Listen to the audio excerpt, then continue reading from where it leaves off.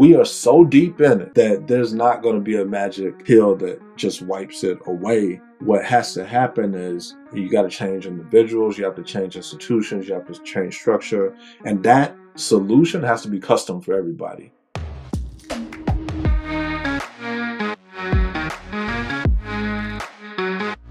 Welcome to Strategize This podcast, where we interview creatives leveraging strategic thinking to bring unique value and perspective to the world.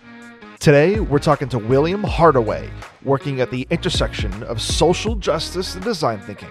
After working in each field separately for over a decade, Will took the opportunity combining these two fields, driving change in an industry that unites people and crosses borders. So we asked Will, how might a leader uncover a social challenge that exists in a work environment? This was his response. Not saying this to be cliche, but through empathy and listening, if you are a person that doesn't have a primary identity that is of an oppressed group, then you probably are not, your antennas are not up in that way. But if you're a leader that is a person of color or a woman or somebody that has been oppressed, you probably know what the social issues are. But as a leader who isn't aware of those things, because let's not say that only white males are not aware of those things. A lot of us are not aware of those things. I never really refer to anything as empathy. I call it empathy seeking, because I feel like there's a set of skills that you can use to uncover people's feelings about things, uncover their emotions. And so if you do a large amount of empathy seeking with your employees and people that work and also your customers and your clients, you can uncover some of the social issues that are persistent in your business. One thing that I like to do is man on the street type, person on the street type interviews. And that's just bringing a group of people together. And if you're a company that makes an app, a fitness app, and just giving them a problem to solve and telling them the way that you're going to collect data to solve this problem is not by whatever the research says, not by sending out a survey, but we're going to drop you off downtown, or we're going to drop you off at a mall. And you're going to approach people and say, hey, I work with such and such company, and we're wondering how your fitness routine goes. And so if you want to develop empathy, you have to start to ask people deeper questions. When you ask people to tell you stories, that's the definition of a deeper question is, tell me about a time when ... And so tell me about a time when you couldn't make it to the gym. So they tell you that story. You need to start to be able to listen to what I call emotional inflections. So as people are telling a story, they'll get excited. They'll kind of tuck in. They'll furrow their brows. And when you notice those moments is when you say, okay, earlier you sounded excited when you said this, or earlier I sensed a little bit of frustration when this happened in the story. Tell me what that was about. So you got to start to ask people about how they feel about things and stop asking people about what they are saying. Interesting. So on your blog, I was reading your blog, you have an activity that you talk about, the elephant in the room.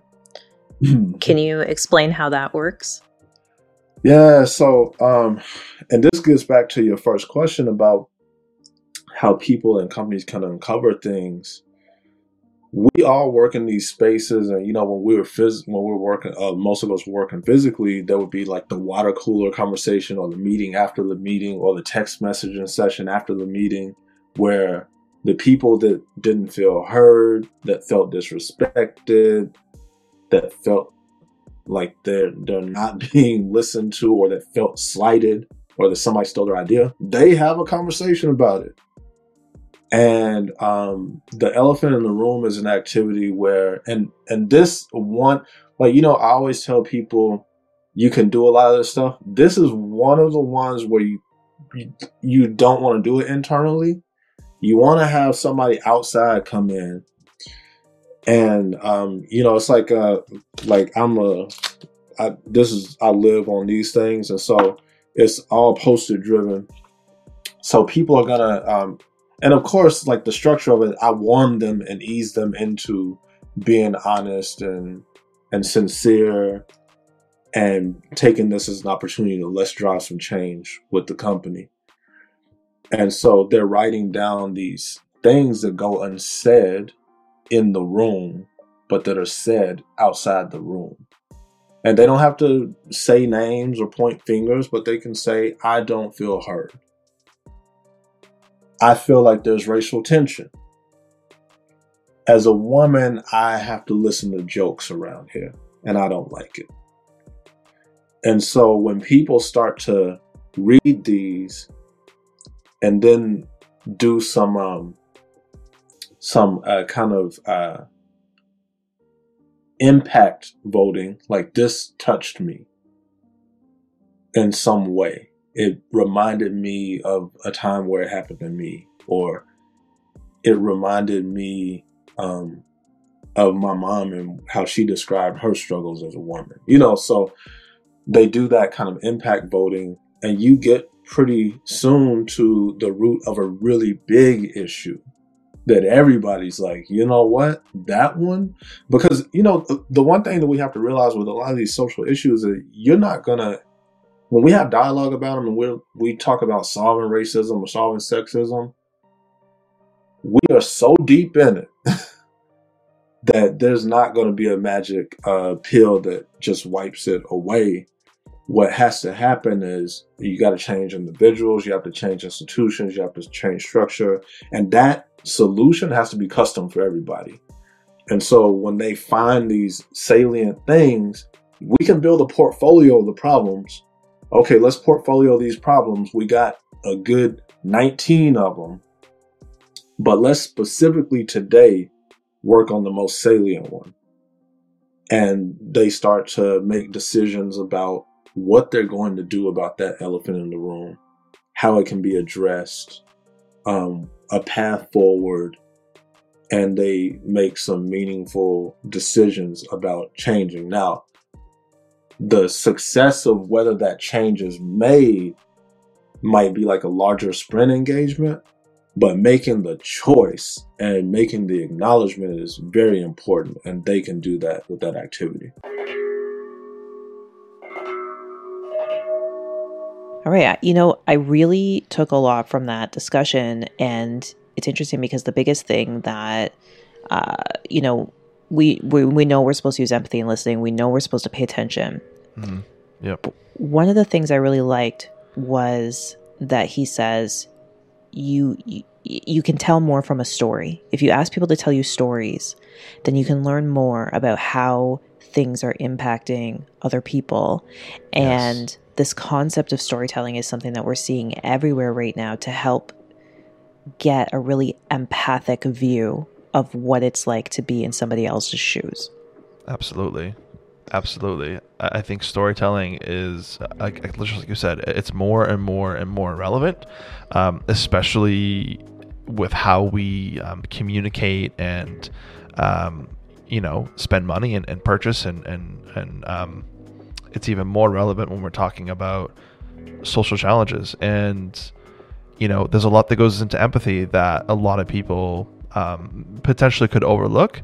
It's not just the words, it's how the words are said, when the words are said, and really looking at the context of the conversation and really putting your guard down to go in with a clear and open mind to fully understand the conversation that you're having in the moment that you're having it. Yeah. And I love his point too about you can't uncover these complex problems through a survey. Mm-hmm. It needs to come from real world discussion, and it's okay to bring somebody in to help facilitate that real world discussion. But the hard work doesn't come in just from uncovering the problem. The hard work comes in from solving it and making change, right? Yeah. It's just a start, right? And it's like this is the difference between a company checking a box versus diving into it, genuinely wanting to solve problems within their work environment, right? Yeah, absolutely.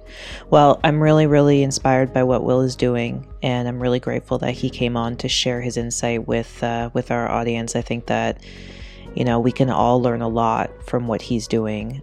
So I encourage everyone to go follow him on social and ask him the hard questions, because he has a lot of very valuable insight. We have all our past episodes archived on our website. While you're there, if you sign up for our email list, you'll gain access to our private Facebook group with behind-the-scenes content, a network of strategists, and some awesome games we played with the previous guests. You won't want to miss the valuable content. Thanks for listening. We'll see you tomorrow.